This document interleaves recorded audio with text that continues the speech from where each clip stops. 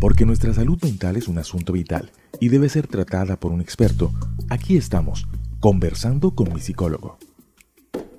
Un podcast para aprender a que sí es posible vivir feliz.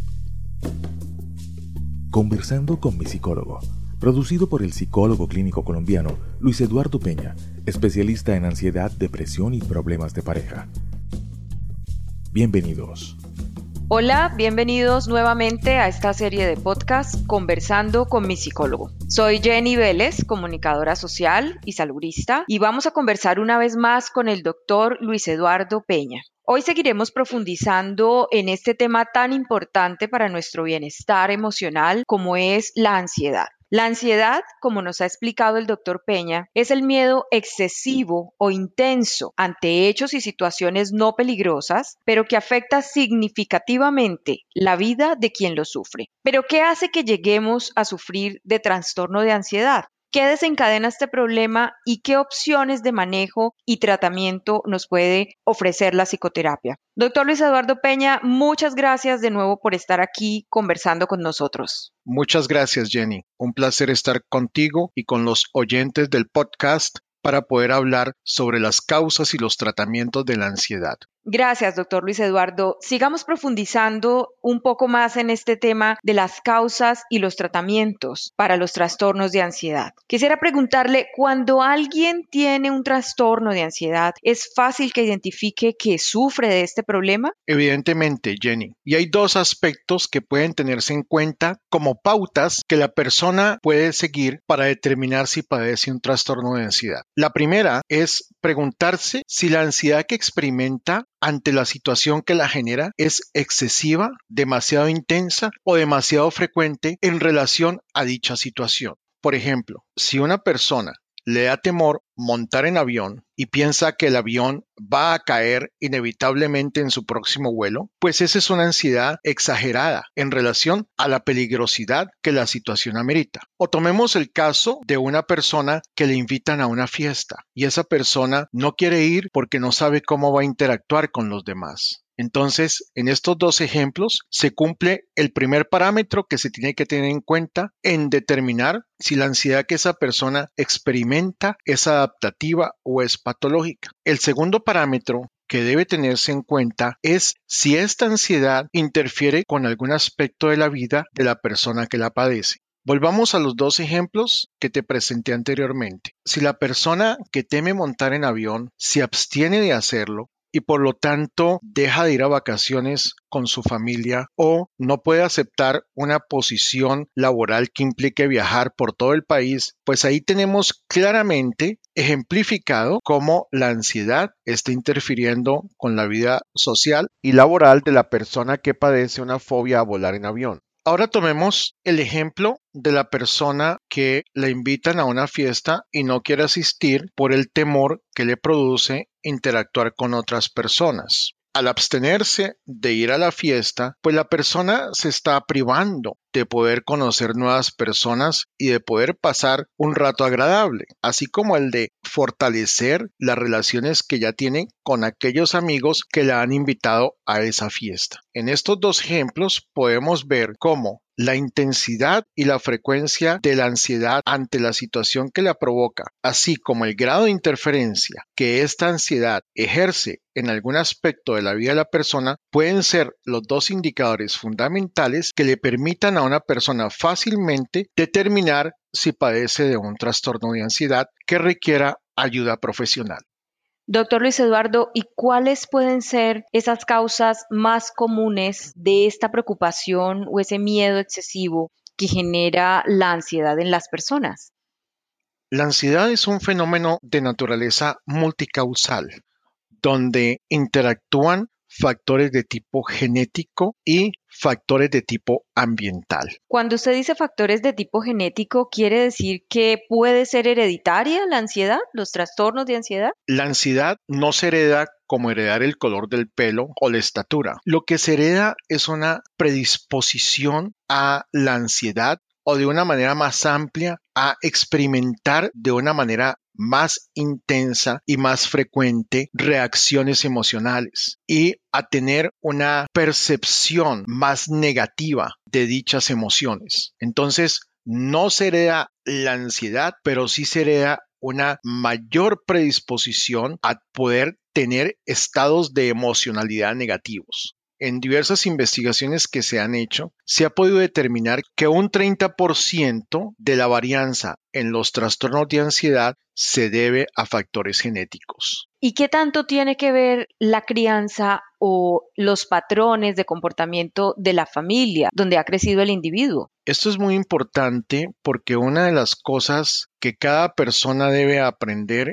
en su desarrollo es poder tener un control sobre su entorno, poder tener autonomía en su relación con su medio ambiente. Lamentablemente, en muchos casos, esto no se da por la sobreprotección parental, donde los padres tratan de proteger a sus hijos de cualquier dificultad, de cualquier calamidad y no les permiten ir aprendiendo a resolver estas dificultades como parte fundamental de su proceso de desarrollo psicológico y emocional. Entonces, cuando estas personas se ven enfrentadas a dificultades, no las pueden manejar apropiadamente y esto contribuye a ir sembrando el terreno para que posteriormente, si se dan otras experiencias, la persona pueda desarrollar un trastorno de ansiedad. De tal caso que seguramente entonces muchos padres son responsables o somos responsables de estar generando estos trastornos en nuestros hijos. Yo creo que acusar a los padres de una responsabilidad exclusiva me parece que es injusto. ¿Y qué es lo que pasa? Que la sobreprotección también está determinada muchas veces por la percepción que los padres tienen con respecto a las vulnerabilidades de sus hijos. Cuando los padres ven que sus hijos tienen ciertas debilidades, que tienen ciertas dificultades, es de alguna manera normal que tiendan a sobreprotegerlos. Entonces no me parece que sería una afirmación totalmente válida por cuanto el niño de alguna manera también está enviando mensajes en los cuales está invitando al padre o a la madre a que lo sobreproteja. Bueno, y las experiencias, doctor, que se viven en la niñez, mucha gente asume o da la responsabilidad a situaciones que ha vivido en su infancia por los comportamientos actuales. ¿Qué nos dice sobre eso? Esto es parcialmente cierto. De hecho, los trastornos de ansiedad aparecen entre la primera y tercera década de la vida. Y en ese orden de ideas hay experiencias que definitivamente son muy importantes para la adquisición de estos trastornos. Pero en algunas ocasiones los trastornos de ansiedad aparecen más adelante y no como resultado de experiencias en la infancia, sino de experiencias mucho más tardías. Por ejemplo, yo tuve una paciente que a sus 36 años le debieron extraer un riñón. Eso fue una experiencia muy traumática para ella y una vez ella salió de la clínica comenzó a tener ataques de pánico y posteriormente desarrolló un trastorno de pánico. Ella estuvo durante su recuperación médica supremamente angustiada y con serias preocupaciones sobre si podría sobrevivir a la extracción de su riñón. Tengo el caso también de una ejecutiva muy exitosa que a sus 33 años estaba realizando una presentación ante la junta directiva de su empresa. Esta niña sufrió un ataque de pánico durante la presentación y como consecuencia de ello no pudo volver a hacer presentaciones en público, no pudo hacer exposiciones ante las juntas directivas de las empresas a que ella pertenecía y por lo tanto desarrolló una fobia social o una ansiedad social con un temor específico que era el temor a hablar en público. Entonces aquí, Jenny, te estoy mostrando algunos ejemplos donde no solamente las experiencias en la infancia, sino experiencias en algún momento de la vida pueden desencadenar un trastorno de ansiedad. Bueno, doctor Luis Eduardo Peña, es muy importante comprender esas causas y entender que no solamente las experiencias de la niñez pueden llevarnos a esto, sino en nuestra vida cotidiana. Lo importante y lo interesante de todo esto es que hay tratamientos y estamos aquí para que usted nos cuente un poco más también de eso. ¿Cuáles son esos tratamientos más comunes para el manejo de los trastornos de ansiedad, doctor Peña? Existen dos grandes tipos de tratamiento con evidencia científica, los tratamientos psicológicos y los tratamientos farmacológicos. ¿Y cuál es la diferencia entre estos dos tratamientos, doctor? Los tratamientos psicológicos que tienen evidencia científica para el manejo de los trastornos de ansiedad se denominan tratamientos cognitivo-conductuales. Son tratamientos de naturaleza breve, más o menos con una duración entre 15 y 20 sesiones, una sesión por semana, en donde al paciente se le enseñan estrategias muy específicas para poder controlar y manejar su ansiedad. Los tratamientos farmacológicos utilizan medicamentos psiquiátricos. Típicamente, estos medicamentos son de dos grandes clases, los psicofármacos antidepresivos y los psicofármacos ansiolíticos. Los oyentes se preguntarán, pero si yo tengo un trastorno de ansiedad, ¿por qué me van a prescribir tratamientos con antidepresivos? La respuesta es muy simple. Se ha encontrado que los medicamentos que pertenecen a la familia de los antidepresivos también son eficaces para tratar la ansiedad. Y el otro grupo de medicamentos que se utilizan para la ansiedad son los denominados medicamentos ansiolíticos.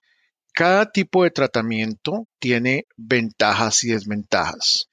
Las ventajas del tratamiento psicológico es que no presentan efectos colaterales, no le causan ningún daño a la persona que lo recibe y le permite a que los pacientes que reciben estos tratamientos aprendan una serie de estrategias que podrán utilizar durante toda la vida para controlar su ansiedad. Adicionalmente, las personas que reciben tratamiento psicológico para la ansiedad tienen una menor probabilidad de recaer en tanto que han aprendido habilidades que pueden utilizar en caso de que la ansiedad vuelva a aparecer. Las desventajas de estos tratamientos es que requieren un compromiso por parte del paciente, requiere venir a una sesión de psicoterapia una vez por semana y adicionalmente a eso requiere hacer tareas que el terapeuta le asigna entre sesión y sesión. ¿Cuáles son las ventajas de los tratamientos farmacológicos? Estos tratamientos son muy fáciles de que la persona los cumpla porque simplemente consiste en que se toman una medicación 1 o 2 veces al día y la persona no tiene que hacer un mayor esfuerzo. Lamentablemente los tratamientos farmacológicos presentan efectos colaterales que hacen que muchas personas no los puedan tolerar. Uno de los más comunes es las dificultades sexuales que se presentan con el uso de los antidepresivos. En algunas personas, estos medicamentos provocan dificultades en la obtención del orgasmo en las mujeres y retardan la eyaculación en los hombres. Los medicamentos ansiolíticos pueden generar dependencia y potencialmente pueden ser abusados por los pacientes. Obviamente que si la persona está en manos de un psiquiatra calificado que supervise frecuentemente al paciente, va a poder reducir sustancialmente estos efectos colaterales. Otra limitación que tienen los tratamientos farmacológicos es que una vez se descontinúan, las tasas de recaídas tienden a ser muy altas. Yo siempre le doy opción a mis pacientes cuando me consultan por un problema de ansiedad en relación a que pueden elegir ya sea el tratamiento psicológico o el tratamiento farmacológico. Al paciente poder elegir libremente cualquiera de estos dos tipos de tratamiento, va a estar en una mejor posición de poder cumplir con las demandas y exigencias que cada uno de estos tratamientos requiere. Bueno, doctor, usted nos ha hablado de los tratamientos psicológicos y que le ofrecen al paciente estrategias que le permiten controlar y manejar la ansiedad prácticamente el resto de su vida. La pregunta es, ¿estas estrategias, las que funcionan con una persona, funcionan también con otras? ¿Cómo hace el psicoterapeuta para establecer la pauta con cada paciente? La regla de oro para poder implementar los tratamientos psicológicos es hacer una evaluación cuidadosa del trastorno de ansiedad que presenta el paciente y poder elaborar un perfil de síntomas individualizado que a su vez nos permita utilizar las estrategias que más se ajusten a ese perfil. Eso científicamente se llama análisis funcional del comportamiento ansioso. Cuando nosotros hacemos eso, es mucho más fácil a partir de un menú de estrategias terapéuticas elegir la que más le convenga al paciente. En el caso que usted nos planteaba ahora de la ejecutiva que no pudo presentar más en público sus exposiciones, ¿cuánto tiempo puede durar un tratamiento y estas estrategias en qué consistían? Cuando esta persona vino a mi consulta, ella estaba a punto de renunciar a su trabajo.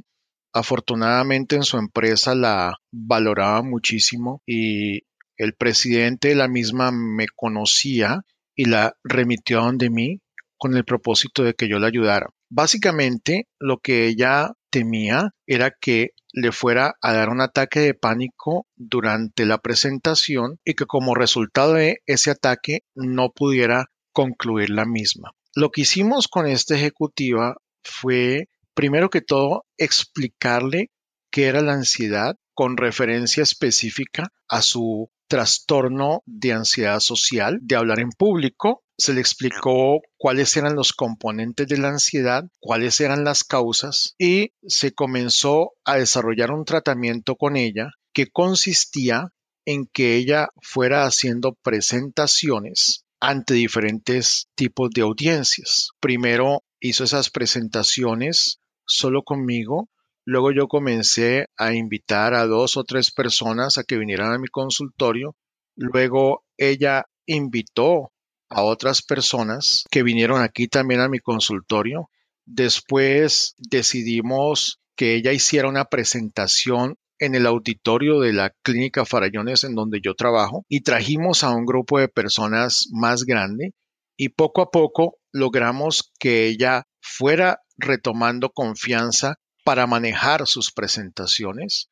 Posteriormente, ella fue a su empresa y comenzó a hacer presentaciones muy breves ante auditorios que no tuvieran el grado de complejidad de una junta directiva. Y también ella comenzó a participar de una manera más activa con sus aportes y contribuciones en reuniones con su equipo de trabajo hasta que finalmente ella se atrevió hacer ya una presentación ante la junta directiva. En todo este proceso nosotros siempre videograbábamos cada presentación para que ella se viera y se diera cuenta que no aparecía tan ansiosa como ella inicialmente creía. La utilización del video feedback es un componente esencial para tratar estos pacientes y se está utilizando recientemente con mucho éxito en estos casos. La paciente finalmente volvió a hacer sus presentaciones ante la junta directiva y hace poco tiempo me contactó y me dijo que los logros obtenidos en la terapia se seguían manteniendo. Bueno, muy bien. ¿Y en qué casos, doctor Luis Eduardo, puede no funcionar el tratamiento? Estos tratamientos no funcionan primero cuando los síntomas del paciente son demasiado severos. En estos casos uno se puede apoyar en una ayuda farmacológica que se combina simultáneamente con el tratamiento psicológico. En segundo lugar, cuando el paciente no tiene la disposición para poder realizar todo lo que una terapia psicológica demanda para un tratamiento para la ansiedad, como el que yo te acabo de mencionar. Y la tercera razón es cuando el nivel intelectual de la persona es bastante pobre, por cuanto estos tratamientos requieren de cierta capacidad intelectual para poderlos asimilar y para poderlos aplicar. Yo no estoy hablando que la gente tenga que tener un doctorado o una maestría, pero sí la persona pues tiene que tener cierto nivel que le permita comprender las estrategias que estos tratamientos implican para poderse implementar eficazmente. Bueno, doctor Luis Eduardo Peña, muchas gracias. Es muy importante entender entonces de dónde vienen estos problemas, estos trastornos de ansiedad que nos afectan y tener claridad en las desventajas de los tratamientos que nos ha explicado el doctor Peña. La recomendación entonces es acudir a un psicólogo experto en terapia cognitivo-conductual, que es la metodología que la evidencia muestra más apropiada para tratar los problemas de ansiedad. Recuerden seguir a mi psicólogo en las principales redes sociales, en Facebook, Twitter e Instagram. Muchas gracias, Jenny. Gracias por estar una vez más conversando con mi psicólogo, porque su salud mental es un asunto vital. Los esperamos en una próxima emisión de nuestro podcast.